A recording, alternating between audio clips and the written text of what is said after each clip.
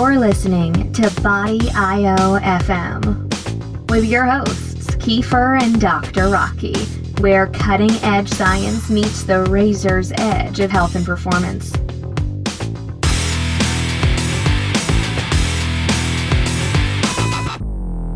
Welcome, everybody, to another episode of BIOFM with your host, Kiefer, and co-host, Dr. Rocky. Hello, Kiefer.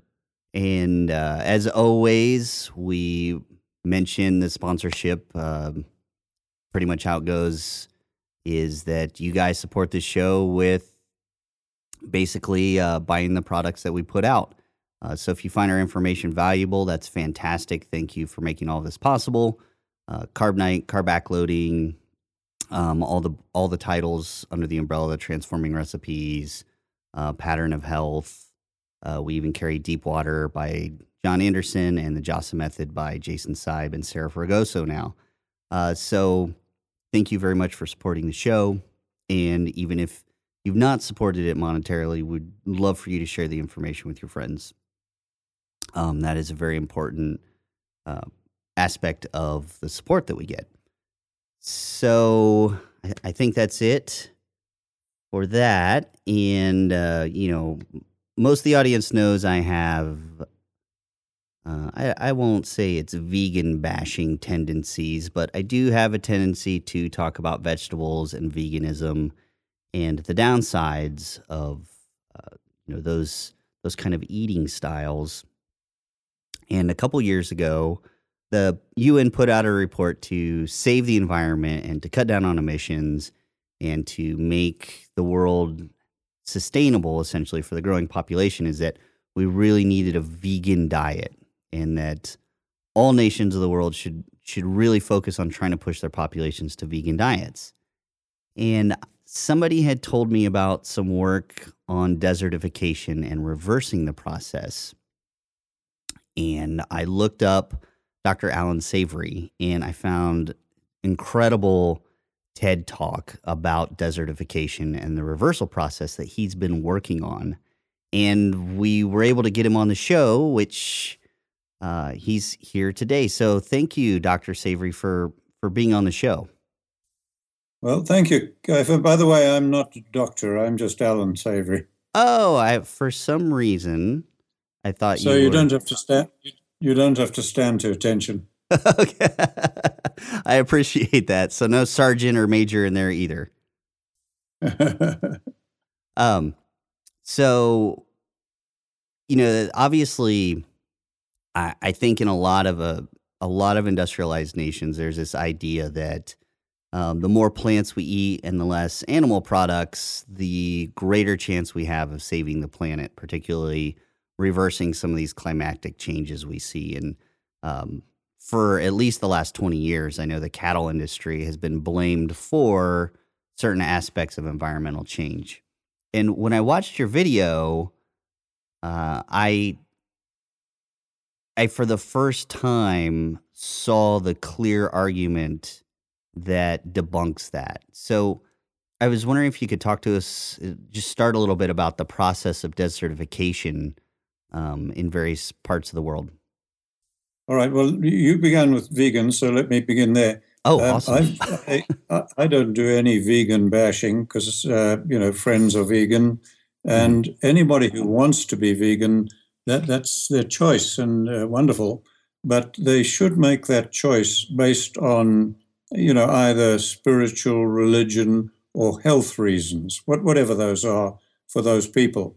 But if any vegan has made that choice to help the environment, then I'm afraid that is not supported by any known science that I'm aware of, and actually unintentionally does damage to the environment and to everyone. So let me explain that. The livestock, you mentioned the UN report, there have been many, but that was one that sparked an awful lot of things. Have been blamed for land degradation turning to desert, ultimately. So that's why it's called that fancy word, desertification. That just means man-made deserts, which are very large in the world. Now, livestock have been blamed for that, not just since the UN wrote about it. They've been blamed for that going back thousands of years. You can read ancient texts and so on where livestock pastoralists are blamed for causing the desert. And you've only got to look at the destruction and the terrible land degradation on the public lands of America, the damaged riparian areas, and so on, that many of the public are up in arms about, quite rightly, where the Bureau of Land Management, government agencies, or ranchers are running cattle, and we see that damage. So it's a very, very old thing. Now, this condemnation of livestock, I'll talk cattle, but it's cattle, sheep, goats, everything. This condemnation, as I say, goes way back, and it was because too many animals cause overgrazing and cause the desert. That was the reasoning. Now, that belief and observation, and the belief based on the observation, is so deep in humanity that it became a scientific truth, despite no scientific proof. Now, when I say it became a scientific truth, let me illustrate with just one good example that I put in the TED Talk. If you look at a national park like we have here in New Mexico, not far from me, Chaco Canyon, managed by National Park Service, I put a picture of it in that TED Talk. That has had many years, 70, 80 years, of all livestock removed. It's had hundreds of thousands of dollars spent on it in soil conservation measures, trying to channel water flow, etc. And as anybody saw in the TED Talk, it's now deep gullies, bare ground, erosion, desertification or land degradation as bad as anything in Africa. So that's what happens when you have no livestock. Then how could we be blaming livestock? And the answer is it wasn't the animals causing it, it was the way we managed them. That's why I am very supportive of the people who condemn how we manage livestock today, but not supportive if we condemn the livestock. So when we have hundreds of thousands of cattle in feedlots, etc., very damaging socially, economically, culturally, environmentally. When we have livestock as we've run them for 10,000 years, causing the big deserts of the world, man-made ones, and causing the severe desertification of so much of California, Nevada, Colorado, Arizona, New Mexico, Texas. I could just go on and on. Yes, I condemn that too, but condemn the management, not the cattle. That's so. Can we relate this to? I know in textbooks growing up, I always learned about Mesopotamia, the land between the rivers, the Fertile Crescent, and today it's not so fertile. And growing up, actually, I thought that had more to do with over farming the land in general, not just cattle-based issues. And I grew up in Indiana, so I would see farms across the street from my house support crops for 3 years maybe and then be barren literally for the next 5, where not even very many weeds grew. So I had a slightly different attunement to this, and I do understand also how our current feedlots and the way we raise cattle also contribute to this problem of just really overtaxing the land in large swaths to where it can't recover. So how did you... Oh, go ahead. Let me try and cover that. You've got 2 issues that you're talking about there, Kiefer. One is crop farming, and then the rest is the rest of the land. Now, agriculture is not crop production. It's the production of food and fiber from all the world's land and waters. Now, when you look at the land in the United States or in the world, about 20% is under crop production. Oh, okay. The 80% that is not under crop production is under agriculture, but it's wildlife, livestock, forestry, etc. Now, when you look at the land degradation, the Fertile Crescent, the croplands that they had, the irrigated croplands, etc., those, from all the evidence we have, did not cause their failure of their civilizations. What caused the failure was the 80% of land that was not under crops, that is rangeland or grassland. All right, that's where the big failures came. And the same here. If you look at the earliest civilizations here, like the Chaco Canyon, Anasazi, and so on, their irrigation-based crop production didn't cause their failure. What did was the degradation of the main area of the land which controls your water. And that began to turn into desert. And that happened before the Spaniards arrived, and there were no livestock in America until the Spaniards came. So again, you see the futility of blaming it on livestock. Now, this is why it puzzled us for so many thousands of years, and why it took me so long to sort it out. As I explained in that TED talk, I said, we were 100% certain that livestock were causing the problem, and I pointed out that we were once 100% certain that the world was flat. And we were wrong then, and we were wrong again. It's not the livestock causing the problem. It's the lack of livestock, lack of enough livestock on land, like the totally rested national park. Or you can come here. I live by the Rio Grande River, and we've got an Aldo Leopold Memorial Forest along the river. And if he was alive, he'd be terribly shocked. It is just turning to desert so badly. Oh. The ground is bare, exposed, grass plants are black and dead.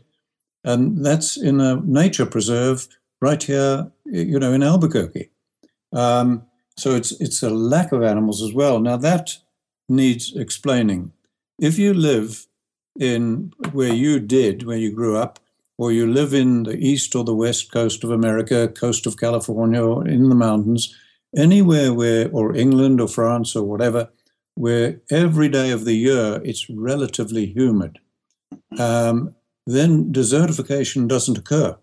It's not occurring in those parts of the world. Where it's occurring in the United States and the rest of the world is where the climate is seasonally humid and then dry. And so you can get 3, 4, 5 months, whatever, of rain or growth, and then you get 5, 6, 7, 8 months, whatever, of very dry. Those are the environments where it's occurring. Now, in those environments, if the rainfall is very high, 80 inches or more, and you can get a solid canopy of trees, or 50 inches, and a solid canopy can grow, then the soil cover is maintained by tree cover and desertification doesn't occur. But if the rainfall is low or high, up to 30, 40 inches or so, then the bulk of the plants providing soil cover are actually grasses. And that's why we call these the seasonal grasslands of the world. So some of them might be dry deciduous forests, like I'm dealing with in Africa, areas the size of New Mexico that are forest, but they're turning to desert. And so there's no point in planting trees, no point in doing anything except try to solve it. Now, those look like forest, but the plants providing the soil cover are grasses. So the grasses are the key to it. And what happens if you rest land in the humid environments, or those that are humid most of the year, is the whole biodiversity, everything recovers. It doesn't turn to desert. It gets better and better and better. If you rest the oceans, they get better and better and better. Life starts returning. Now, if you take these seasonal rainfall and then humid areas, and particularly so if the rainfall also happens to be low, let's say under 20 inches or so, then if you rest them totally by taking all animals off and doing nothing, leave it to nature, as people call it, like along the river here, then what happens is the grasslands begin to die because they co-evolved with vast numbers of large animals.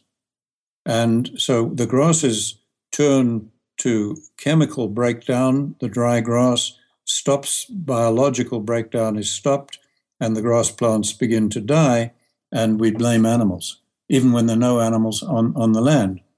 So it's that process that causes the problem.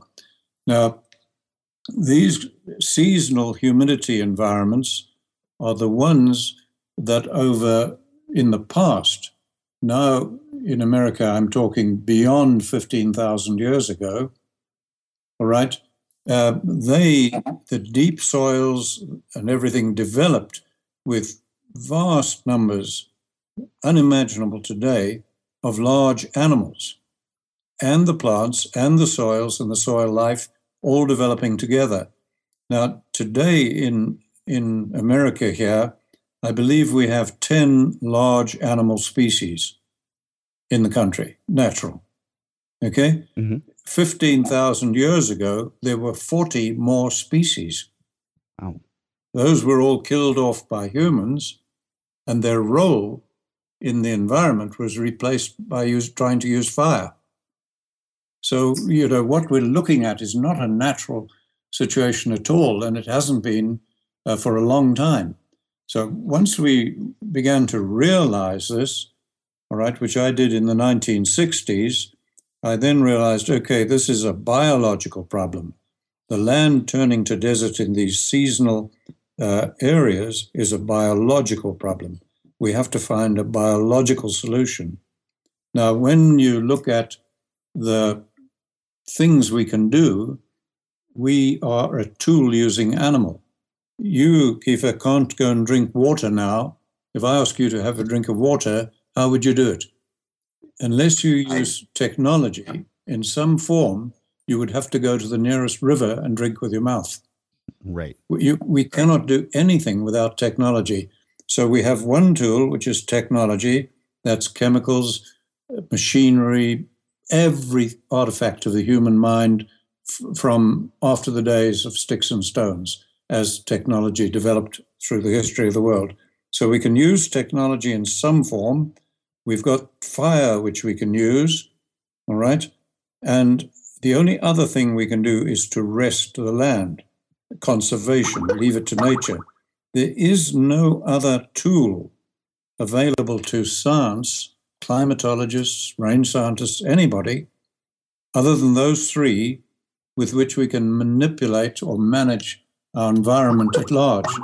So when you have about 2/3 of the world's land, that is essentially grasslands, needing to be biologically maintained, biological decay on the grass plants that die every year that aren't grazed, we cannot solve that problem with any technology imaginable because it's a biological problem. We cannot solve it with fire, which exacerbates the problem, and resting the land, removing all the large animals, aggravates the problem. Mm-hmm. So now you see why in the TED Talk, I said we really don't have any option now but livestock. Can we talk about, so what I found was really interesting is you've alluded to the use of fire, and I think we've all, at least I live in Northern California now, and I used to live in Florida, so I would see that all the time to either, get rid of some of the dry grass or prevent, large forest fires if it was in Florida, or to clear some of the dry grasses here. What I would see very often were controlled burns, which I assume is that from the TED Talk, this is what we're talking about, and how one of the methods that's attempted to try to resist desertification that's failing. So can we just briefly go over that, why that isn't working the same as, why doesn't that work and how that's contributing? The biggest surprise I had there was the contribution to greenhouse gases that also is. Yeah, it's enormous. Yeah. Okay, so the problem is that when you've come through the growing season, try to picture in your mind a large area of grass. It all grows, and let's say it gets up 2-3 feet, whatever. massive grass growing through 4 months of the year. And now the rain stops, the growth stops, and it begins to dry out. Now the plants stay alive underground, and all of the above material, stems and leaves, the grass plant can't remove them itself, on their own. Right. Now, tree growing in that area, if it's a deciduous tree in a seasonal rainfall environment, it can remove its own leaves. So it drops its leaves onto the ground. If it's an evergreen tree, it doesn't. So the problem doesn't arise there. Now, with the grass plant that cannot get rid of its own leaves, if they remain there and the growing points of the plant are at ground level, out of harm's way from grazing animals, because they developed with grazing animals over millions of years, now with this dead mass in the way, when you get after 6 months or whatever to the next growing season, the sunlight gets filtered through and not enough sunlight reaches the growth points, so the plants die, begin to die, get weakened, and then die.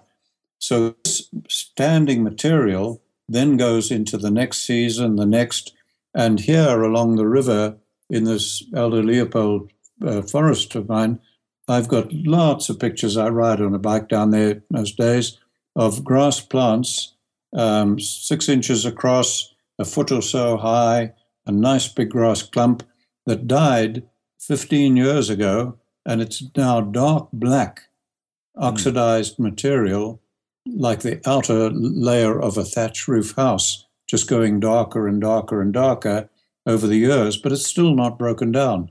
And around it, there's just bare ground and no plants. So you can see why when humans began to see that happen thousands of years ago, when they killed off most of the animals, humans began to say, wow, these grasslands die. How can we remove that dead material? Oh, we can use fire. And that's wonderful because the plants then spring green and the game, what's left, comes back and we can hunt them. So it was used as a hunting technique and everything else. But when we remove the top with fire, first, that's a chemical. The top was getting black because of oxidation, which is chemical and slow, and burning is just oxidation that's rapid. So all we've done is still used a chemical process. We've put a lot of pollutants into the air, way more than people realize. And what's more, we've burnt up all that material, so there's no dead plant material to cover the soil. Because in grasslands, perennial grasslands, it's very rare indeed for the base of the plants to be able to cover all of the soil. Most of the space is spaced between the plants, and that is bare if there's no litter from the plants to cover it. So when we burn, you can see it very clearly. You see the burnt stumps remaining and 6 to 9 inches or a foot between plants or whatever it is, and most of the ground bare. So you can get a fairly healthy grassland that most people would say is excellent. And if you actually look at the basal cover from the plants, it's almost always under 10%, usually under 5%. So 95% of the ground, even in a grassland, is not covered by the grass plant. And that litter, that dead material, is what animals trample to the ground to cover the soil. And if you don't cover the soil, then the rainfall becomes less effective and it starts turning to desert. So there really, again, fire just cannot do it. We've tried for 15,000 years or more. Well, in Australia, they've tried for 50,000 years. And it turned the whole continent into, a fire-dependent, badly desertifying continent. Right. So how was it in your TED Talk? You talked about the sequence of events that made you realize having the large grazing animals were so important, and then you went through and you tried to develop a model that, from the pictures you showed, is highly effective of how you should graze animals on the land. And can you what is that process of, like, what makes it so different from how we raise cattle today, which, it sounds completely and radically different. Yeah, you seem to ask a series of questions. The first was the process. First, sorry. First, it's important to understand that my thinking was like everybody else's. I was trained conventionally in a university, believing that too many animals cause land degradation. And then I described in the TED Talk how when we began to form national parks and they began to deteriorate badly, I, just because of my scientific training, said it had to be too many elephants, buffalo, etc. So I did the research. I interpreted the data, as all scientists do, to fit the beliefs, and I proved there were too many animals, and we'd have to cut their numbers down to what the land could carry to stop the degradation. Well, you heard from that. It was such an unpopular idea, the idea of culling or killing animals in a national park. So we had a team of scientists look at my work. They all agreed with me. And the government went ahead and shot 40,000 elephants. Well, we were all wrong. It got worse. It didn't get better. So that was the big jolt to me to say, look, whatever we believe as scientists, it isn't right. I've got to start my education over again. And so then when I came to realize that we had no option but to use animals, in practical terms, for most of the world, that means livestock, so cattle, etc. Then the problem I faced, that was in the 1960s, the problem I faced was how the hell were we to do that? Because we'd had thousands of years of very knowledgeable pastoralists who see their connection to the land, domesticated the animals, their culture is totally tied to the animals. They know so much about their land and their animals, and they had bunched or mobbed their animals together through thousands of years, kept them moving, herding them around. Some of them were nomadic, but they had caused the great man-made deserts, the Sahara, and so on. So clearly we couldn't do that. Then we'd had 100 years of modern range science and the introduction of fencing and so on, and we'd had a whole plethora of rotational and other grazing systems, dozens of them. And all of those had accelerated the desertification, as I could observe in Africa and then confirmed when I came to America.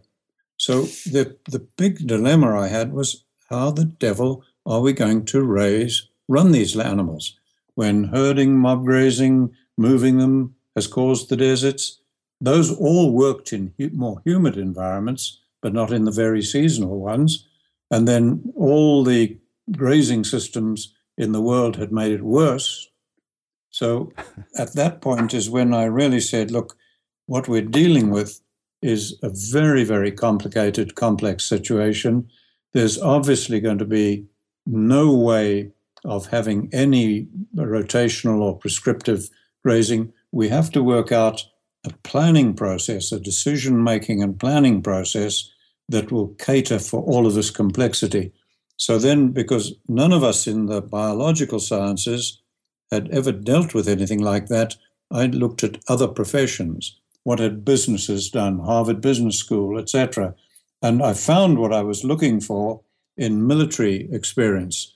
Over centuries in Europe, armies had learned that you cannot win wars with any prescriptive system, management system, anything like that. You only win wars by incredibly good planning, using all the science available, etc. And so I looked at their planning techniques, and in particular, what interested me was the planning that they had developed for immediate battlefield conditions. So it's quick, it has to be done well, you have to be able to train people to do it very quickly when they come in from civilian life. And what had armies done to solve that problem over the last 300 years? And so I took what they had done and I just cribbed it. I just copied it. And all I had to do, where they had to plan for short periods of time, because a battle only lasts a day or a few hours or a week or whatever.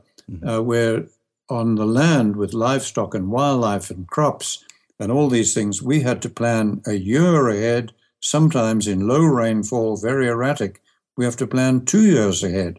So I needed to be able to put all the complexity down over a long time. And Kiefer, that was easy. I just put it on a chart. You just lay anything out on a chart and you can lay out time, area, behavior, all sorts of things. And so I adapted the military planning, developed a chart for it, and did that in the 1960s, and it immediately worked. We've never, ever had that fail. Oh, it's amazing how there's crossover from such, when listening to it, it sounds like, such a basic go-to that nobody was looking at, essentially, especially, it sounds like the real turning point was when you first realized everything you'd been taught was wrong. It had to be wrong because of your experience. And then, finding a solution, which was just, it sounds like you basically just scheduled the planning of how you were going to use livestock, which, I think is kind of the next topic here. I remember in your TED Talk, you related this highly to not only did the land and the cattle evolve together, but there was another component that evolved with the cattle and the land that was very critical to how the animals would group and how the animals would move. Yeah, well, let me explain that to you because it's very important. In the 1960s or so, I said I cribbed this military planning process, put it on a chart, and it worked. Now, it worked amazingly well. We began reversing desertification on the worst land in the country where we tested the ideas first, using nothing but increasing cattle numbers and planning the grazing. And so we did all that. Now, after about 4 years, and I was working with many, probably 100 ranches by then over 5 countries, and I began to see erratic results. Now, in science, if we're not getting consistent results, something's wrong. We're not there yet. So I realized, okay, something is wrong. Now, let me look at these erratic results. Where are they coming from in the planning? And they weren't. They were not coming from the planning. They were coming from my mistake in planning the complexity of soil, rainfall, slopes, plant types, wildlife, livestock needs. I had planned for all that complexity, and what I hadn't planned for was social and cultural complexity, and I hadn't planned for economic complexity. And you cannot divorce in management the environmental complexity, the social and the economic. So I realized, all right, so the mistake was mine. I'd solved the livestock on the land piece, but was getting these erratic results where it failed for a social or a cultural reason or an economic reason. So then I began working with many people, scientists, ranchers and so on, in their individual capacity, who were working with me and supporting me. And by 1984, we'd solved that problem. And that's when the word holistic came into the planned grazing. So it then became holistic planned grazing. And that word holistic just means that we use a framework, a holistic framework, to just make the decisions. Should you be running cattle at all? There are many areas where cattle shouldn't be run at all. And yet people aren't today making that decision properly. So you've got people in, like Brazil, clearing forests to run cattle. It's socially unsound, it's environmentally unsound, it's economically unsound, but they're making the decision. So now how you run those cattle is immaterial. They shouldn't be there. And so we first make the decision. Are cattle needed? Are cattle necessary? Are cattle the best tool to produce what we want socially, culturally, environmentally, everything? If they are, now let's do the planned grazing. Got it. I Just tying into Brazil and the rainforest, I remember seeing heat maps from satellites. This must have been 10 or 15 years ago, where it looked like the canopy cover that was left with the new, they'd put in regulations into place of slash and burn. They had to leave so much tree coverage per unit area before they would, during the slash and burn process, to bring the cattle in. And even though the rough surface area coverage had not changed greatly, the temperature on the land had increased significantly. Yeah, so I can see where in that instance, with all of that data you're looking at, where it's like, the cattle can't help this land at this point. And those are kind of those were the complexities that you were bringing into your model. Is that correct? Yeah, it's first you've got to, you've got to make the decisions socially, environmentally, economically right. So with the holistic framework, we for every action, we've got to have a context. All right. So everything that a farmer or a rancher or a policymaker or anyone does has an objective. You had the objective of calling me today to have this talk. You see, you cannot do anything, no conscious decision without an objective.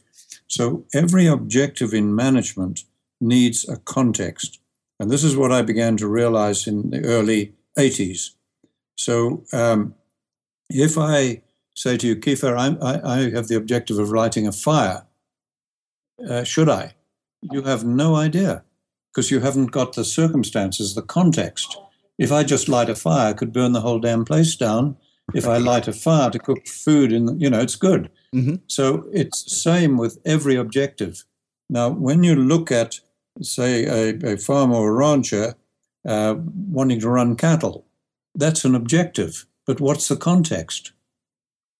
You see, any objective without a context can lead to an unintended damaging consequence. So the farmer says, I want to run cattle. And he's in Brazil, say. All right, so what's the context? Well, I want to make profit. I want to produce meat. You see, it'll be a simple context. It'll usually be need, desire, profit, increasing production. If it's a government policy, I can guarantee you what it'll be. It'll always be the problem. We are poisoning weeds. We've got a weed policy because we've got problem weeds. That's the context. Now, if you look at anything in management at any level, you absolutely cannot escape social complexity, environmental complexity, economic complexity. So I realized then in the 1980s, all right, everything we're doing has an objective and a very simple context: need, desire, profit, problem. And no wonder we've had a noxious weed eradication problem in America ever since I came here, and over $1 billion, not a million, over $1 billion is spent every year, and they haven't killed a single weed in a single state, and yet they keep doing it. And then it's poisoning the environment and bankrupting farmers and so on and so forth. Or we've got a drug policy, and what's the context? Well, our kids are taking too many drugs. All right, that's too simple a context for that complexity. So look at the consequences of the American drug policy. It's increased drug use, it's spread violence over the borders, and we've got more people in jail than Stalin had. You see, this is what's happening. It doesn't matter what you look at, the policy to remove wild horses and burros on the national lands. It's millions of dollars. It's failing. The desertification's continuing. You can look at every policy here and you'll see it. So what we needed on the farm, or let's go back to the Brazilian rancher, he needs to say, I want to run cattle. Now, what's the context? And when we do holistic management, we use a holistic context. In other words, we get that farmer and his family to define very clearly how they want their lives to be based on their deepest spiritual, cultural, material values. And then to define what has to be produced to live a life like that. not just food, not just food, but to meet the cultural needs and everything. And then the third part of it, we say, is what must this environment that you're farming on, this land, forget what it looks like today, no matter how bad or anything else, what must this look like 200, 300, 500 years from now for your descendants to live a similar life? And when we define that, now we have a context. And now we look at that farmer, he'd be saying, okay, I want to run cattle to make a profit. And when you look at it in that context we've just described, he would immediately realize, whoops, I've got to do something else. If I run cattle here, clear the forest to make a profit, I'm going to be destroying my culture, destroying my country, destroying the environment. That's not what I want. Therefore, I've got to look for some other way that's in context to support my family, make my profit, whatever. And in a nutshell there, I've described to you what holistic management is. And then if that determines that livestock are needed, we use the planned grazing.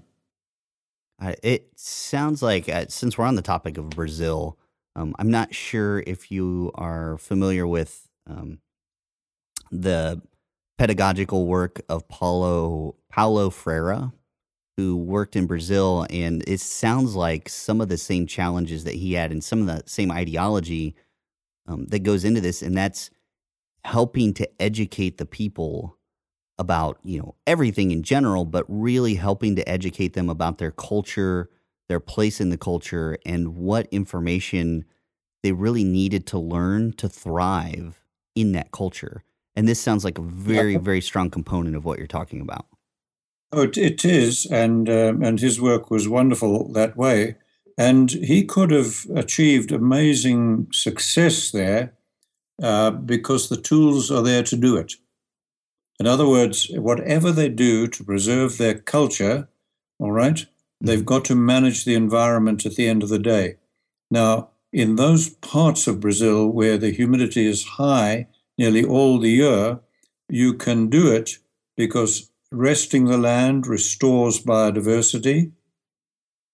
Okay. There you have it. Mm-hmm. So whatever you do with technology or fire, you can undo the damage by resting the land. Right. So okay. they've got the potential, never mind the detail of what they do, they've got the possibility of maintaining a stable environment for hundreds of years. And that's why in those environments, like Yucatan in Mexico, when you see the failed civilizations, when their agriculture so destroyed the environment that they abandoned their cities, okay, and just went back to sustaining small communities, the jungle or the forest recovered, and you find their cities under vegetation. Now, if you go to the Fertile Crescent that you referred to earlier, which even in high rainfall, in parts of it, up to 50 inches of rain, is very seasonal, when agriculture destroyed the environment and people abandoned their cities and went on to sustain themselves in small communities, etc., the desert continued to expand. All those cities we find under desert sand or in desert. You see the difference? Mm-hmm. Yes. So okay, go ahead. His work could have succeeded there had he been in talking about a very seasonal humidity environment. It could not have succeeded without bringing some animal into as a tool. I see. So your process, I think I might have been a little misled during the TED Talks, because what I really took away from that was the necessity of cattle. But this sounds, that's the perfect word, holistic. It really is about finding the right tool, as you said, to help the land recover. And, in some instances that is resting the land. And in other instances, it is this planned grazing and grouping of cattle that is the appropriate tool because it's so seasonal. There's several months of rain and then several months of drought, essentially. And that tool, if you leave the land without that tool, essentially, it has no choice but to basically maintain its steady state. which is Yeah, I think desert. you're summing it up pretty well. Think of the whole world's land now, Mhm. and think of about one third of it roughly, largely in Europe and East-West coast here, etc. In the TED talk, I outlined the problem area in red Mhm. in a big view. Okay, in that one third, all right, livestock in some form, animals, are not always absolutely essential. And in some instances, in that, particularly the tropical, humid forests like Brazil, livestock should not be there. They're damaging. And it's very hard to undo that damage. I tried very hard in Paraguay. I worked in 100-inch rainfall in those forests with people who were trying their best not to damage the forest, and it just couldn't be done. We should not have had livestock there. Now, if you take the other 2/3 of the world, roughly, that is desertifying, the livestock have to be in the solution. And if you take them out, you cannot stop desertification because we've tried. In the UAE, United Arab Emirates, I saw what they had done. They've tried very hard, and they spent $30 billion on 1% of their land, desalinating seawater, drip irrigating, planting trees, shrubs, etc., and the desert's just marching across it because nothing there replaces biological decay. If you go to Israel, in the Negev, you find the Israelis are trying very hard, and they're putting in swales, harvesting water, getting the water to run to lemans, as they call them, where they plant trees. In some cases, they got drip irrigation. They were spending 10,000 euros per hectare, and the desert's just advancing because there's nothing there that can stop desertification. So, and people have been trying. The Nabatean civilization were trying to do so 2,000 years ago with all the technology available to them, the water harvesting, the planting. It can't do it. So in that 2/3 of the world that is very seasonal, livestock have to be in the solution. Now, for the whole world, whether you're looking at the humid areas or not, if we look historically, civilizations failed. They're city-based by definition, and they failed in all regions of the world. The only place we maintained a city-based civilization for 10,000 odd years is Lower Egypt. And that took the destruction of Ethiopia and areas up the Nile to provide the silt coming down the river and spreading at the delta. So armies and many invasions changed the civilization, but it's still there today. Now, if you take the mid-reaches of the Nile, the same levels of technology, skill, knowledge, everything, you have ruined cities in desert. They couldn't save them because the silt flowed by. And they could not stop the desertification because they hadn't realized that they needed the animals to do it. So it's really, a fairly clear picture once people get it. So what about the argument? I recently came into contact with a vegan, very strict vegan, and scientist. He's in the biotechnology field, and his goal is to create he calls them disruptive technologies that essentially plant and fertilize more and more land to get rid of any need for cattle whatsoever. And his argument is, well, if you just fertilize the land properly and you put more and more crops on it, the land, will be infinitely sustainable, and we can get rid of all cattle, which are so damaging, quote unquote, so on and so forth. I mean, is there any? I mean, to me, he was kind of putting the cart before the horse. He just assumed that we could sustain land indefinitely with enough fertilizers, ignoring the fact that most of the fertilizers we use these days come from petroleum products. He was, ignored all that. He just assumed it could happen. Is that even, it sounds like that's just not even a realistic possibility in this 2/3 of the world. We really do have to bring in the biological component back into the land. Is that a correct? Yes, that's why I think I said in the TED talk, and I will be saying in my talks next week in California, no technology even imaginable, no technology even imaginable can replace biological decay over billions and billions of hectares of the world every single year. So forget it. That is even more fantastic than science fiction and space travel. That is a great. I'm actually very glad to hear that. Not because I'm against of just a plant-based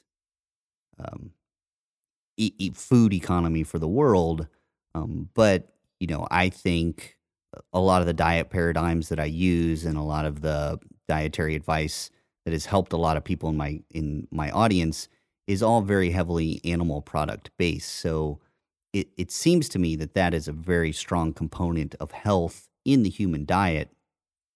And so it's also good to know that having the cattle there is also a very important component of health to the environment. So I guess oh, go ahead. Well, yes, a point I try to make at a lot of my talks is this. Let's assume for a minute that you don't believe in climate change, okay? Mm-hmm. Let's assume that no carbon can be taken out of the atmosphere and put back in the soils of the world's grasslands, the 2/3. Let's assume that none can be put back. Let's assume that cattle put out 10 times the methane they do. Okay? Mm-hmm. Let's assume that every human became vegan.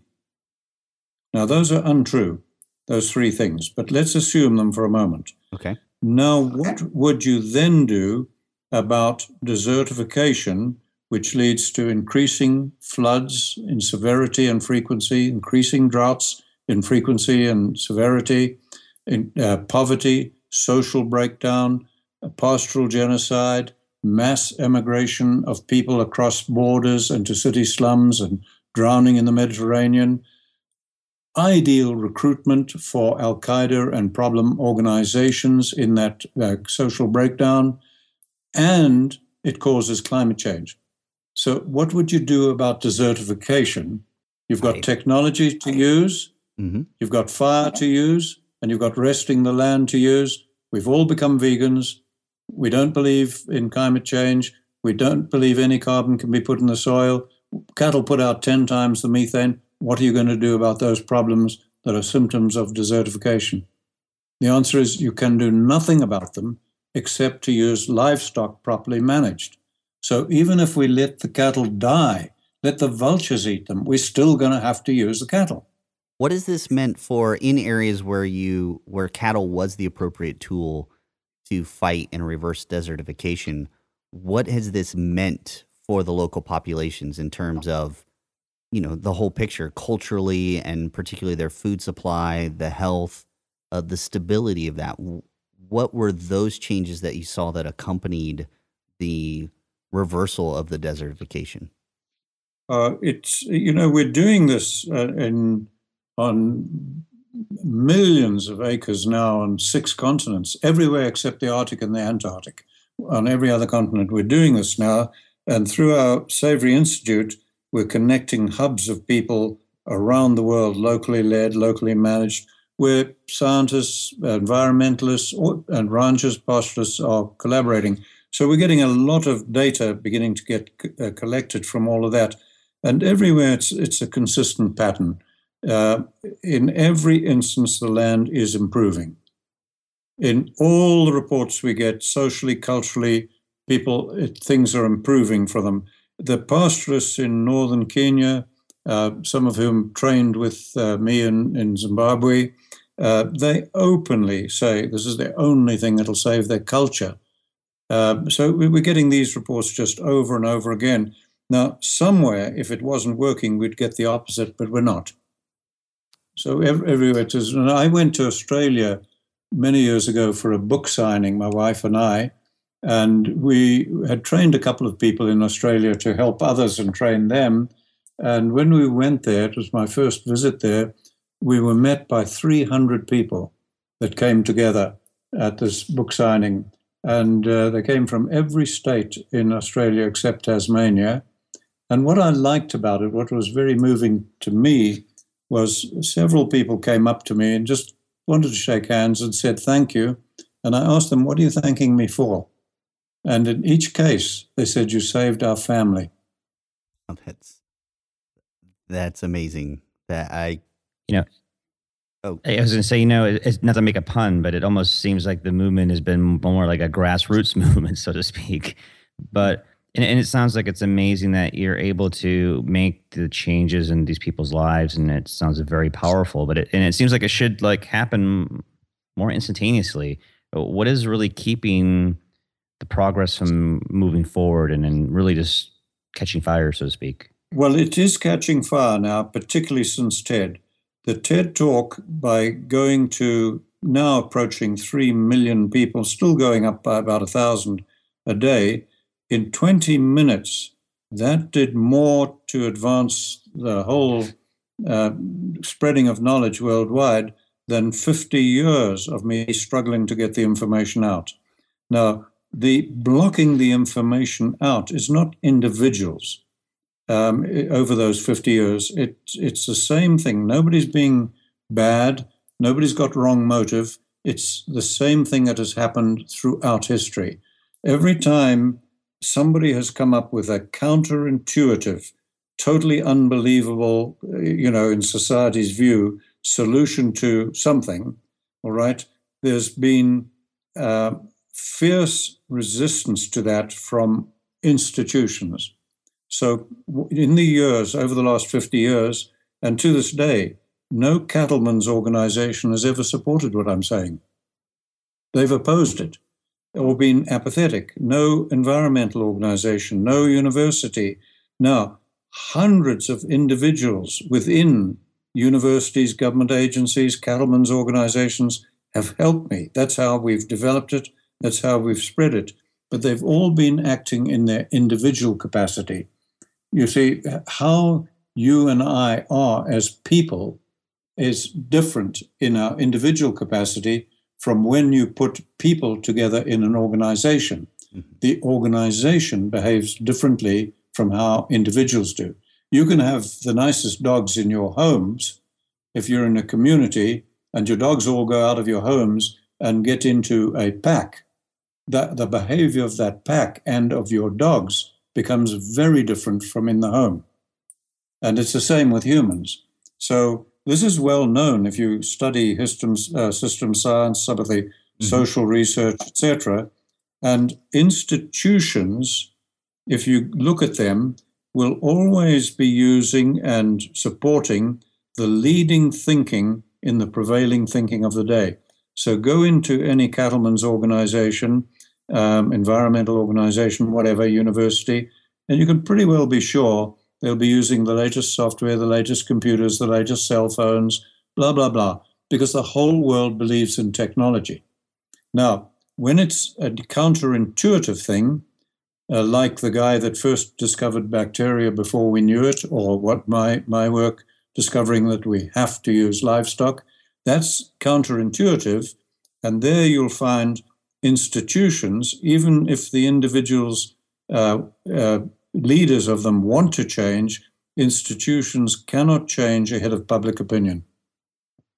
So now, because of TED and this recent PBS program that's just came out about a week ago, which is terrific, the second section of that on grasslands, because is going to go to millions of people, this will accelerate the change and help the institutions to change. And even since TED, some institutions are already changing and openly collaborating with us. Some universities, some major NGOs, and they're collaborating with the Savory Institute now, getting data and so on. And some of that comes out in the PBS release on the grasslands of the world. So it's all happening, but most of it since TED.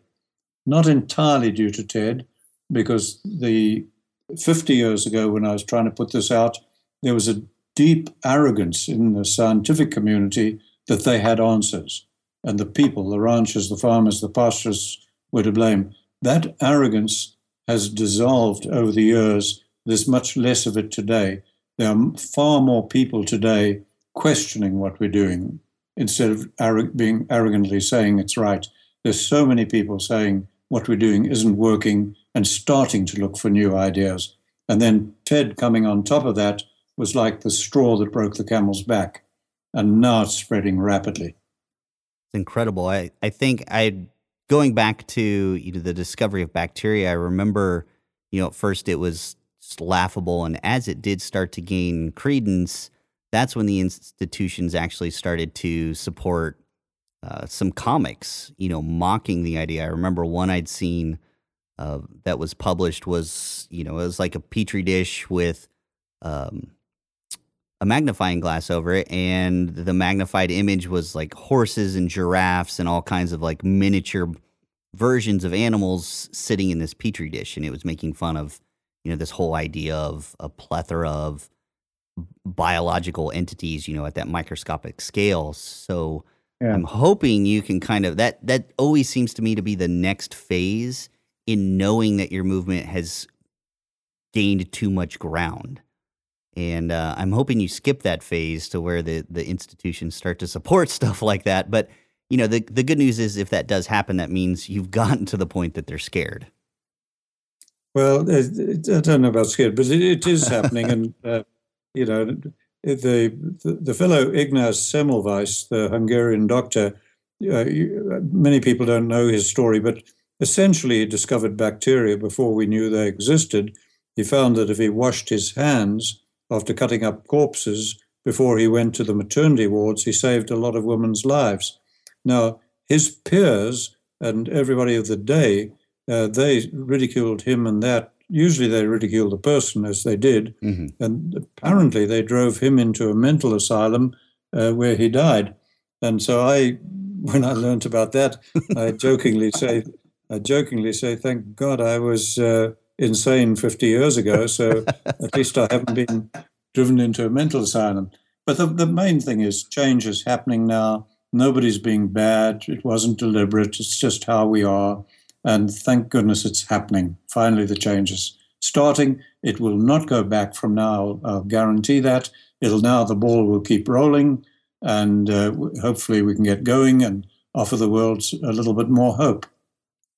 So in this whole process, it sounds like a lot of what's happened already was just normal people in need of this information, picking up on it and using it. What could the average person who doesn't have the need or the ability to immediately apply this information, what could they do to, help with this? Yeah, what they can do very much is go to the Savory Institute, and, this hub network is developing around the world. I'm hoping city people will adopt hubs close to them, so city people can start learning far faster, because all the economic power and the political power has shifted to cities now. Over 50% of the world's population is in cities now, and we're not going to be able to save cities unless we can stop or seriously address the desertification and climate change. So ordinary people can start going to the Savory Institute, finding out about those hubs, working with those where they can. Now, as the knowledge spreads, which is happening now, we can begin to take a second step. This first step is trying to focus on the grasslands of the world, because it's 2/3, and it's the low-lying fruit, if you use that cliche. There we can begin to reverse desertification at almost no cost except education and training. Very little cost other than that, and it's crucial. So we can begin to do that, and we're focusing on the grasslands with these hubs and so on. Now, there's a second issue. When in 1984, I said we could get consistent results, I realized at that point that I had hit the tip of a much bigger iceberg. And let me explain that briefly. If you read Costa's book, The Watchman's Rattle, she looked at past civilizations that failed and concluded that they did not fail only because of their agriculture. They failed because their societies could not deal with the complexity of rising population and deteriorating land.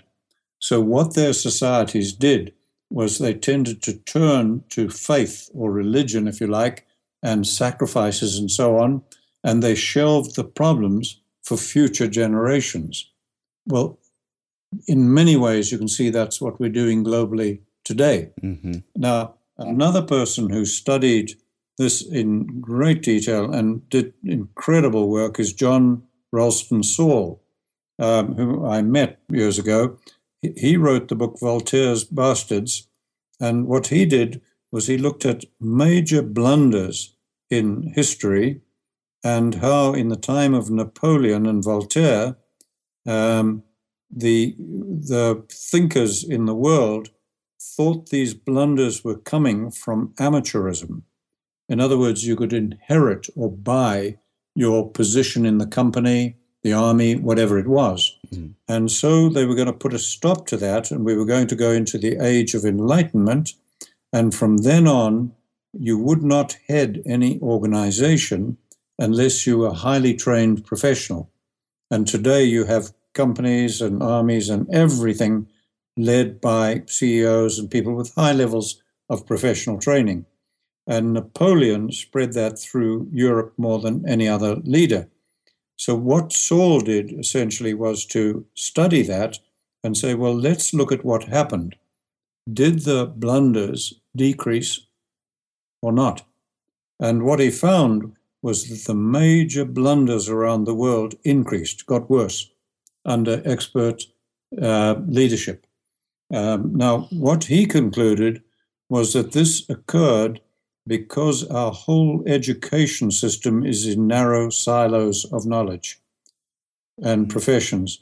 And because of that, we cannot pull the whole lot together because we're all protecting our turf.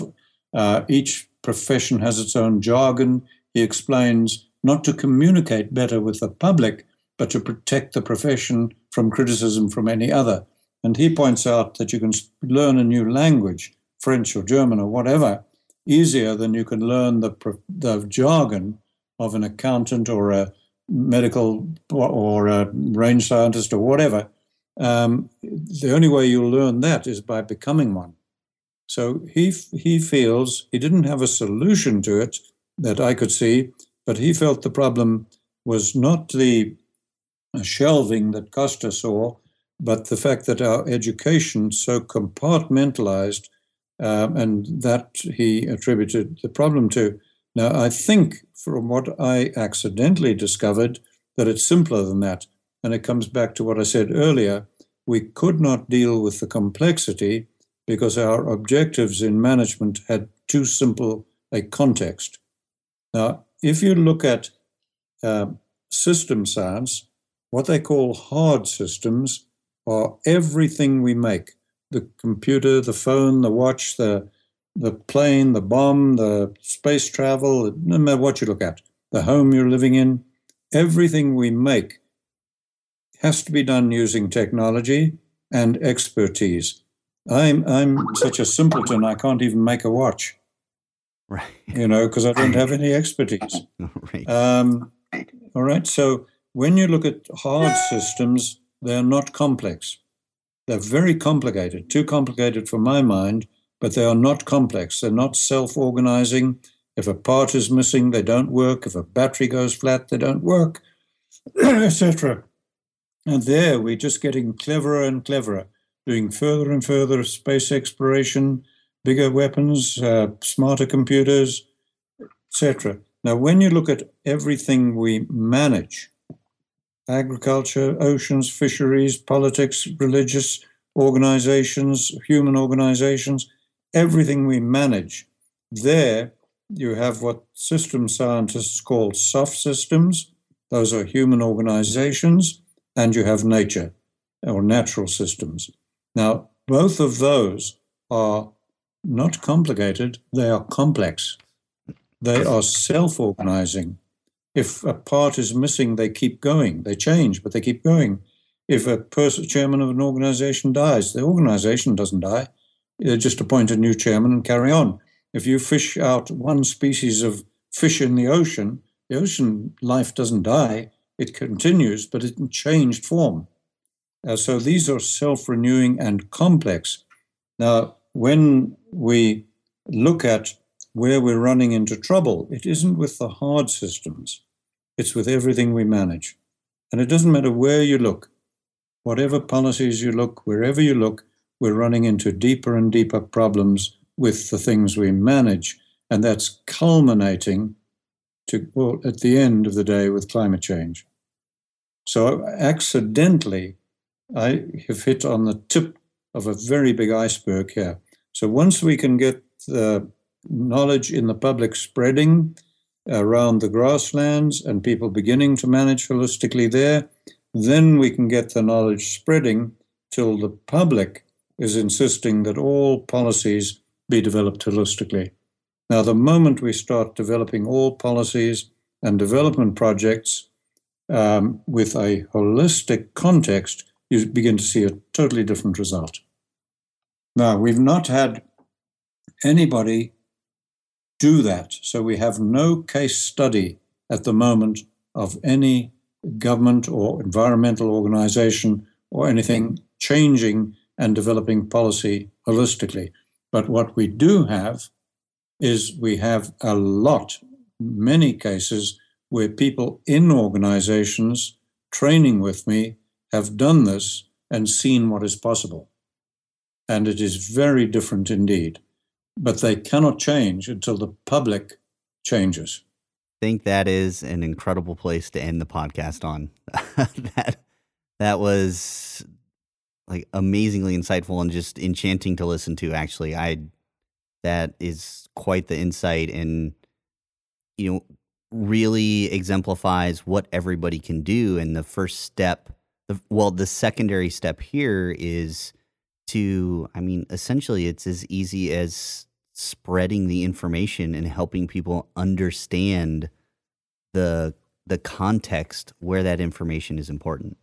If you don't do that, then there's a good chance that it's going to take longer, or the message will get lost, and the value of the information could get lost as well. Yeah, thank you for that. Yes, it's what way I would sum it up is there isn't the solution.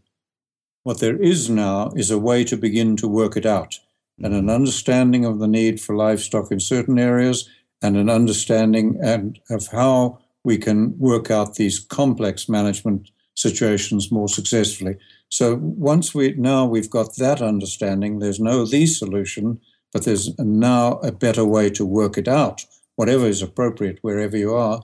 And then the other thing is that we've all got to just start collaborating. This is it's too profoundly serious. It's way beyond all of us as individuals or organizations. And thank goodness that collaboration is happening. The people working on diet, paleo diet, health concerns, they're beginning to coalesce with us and others. And so the collaboration that's needed is beginning. And we've just got to speed all that up. Thank you very much for being on the show. Great having you on. Thank you for inviting. Yeah, fantastic conversation. Thank you. This was far more than I was expecting from your TED Talk. So I'm really thankful for this opportunity to talk with you and to get this recorded for the audience. Thank you. Well, thank you for inviting me. Yep. And everybody can find basically all aspects of your work and how to contribute at thesavoryinstitute.com, correct? .org. .org. Okay, we'll make sure we get that link in the show notes so everybody can go there. Yeah, and they can also learn about this new PBS broadcast and about the whole hub movement around the world. Okay, fantastic. Well, thank you again for being on the show, and that is another episode of BIOFM. Thanks, everybody.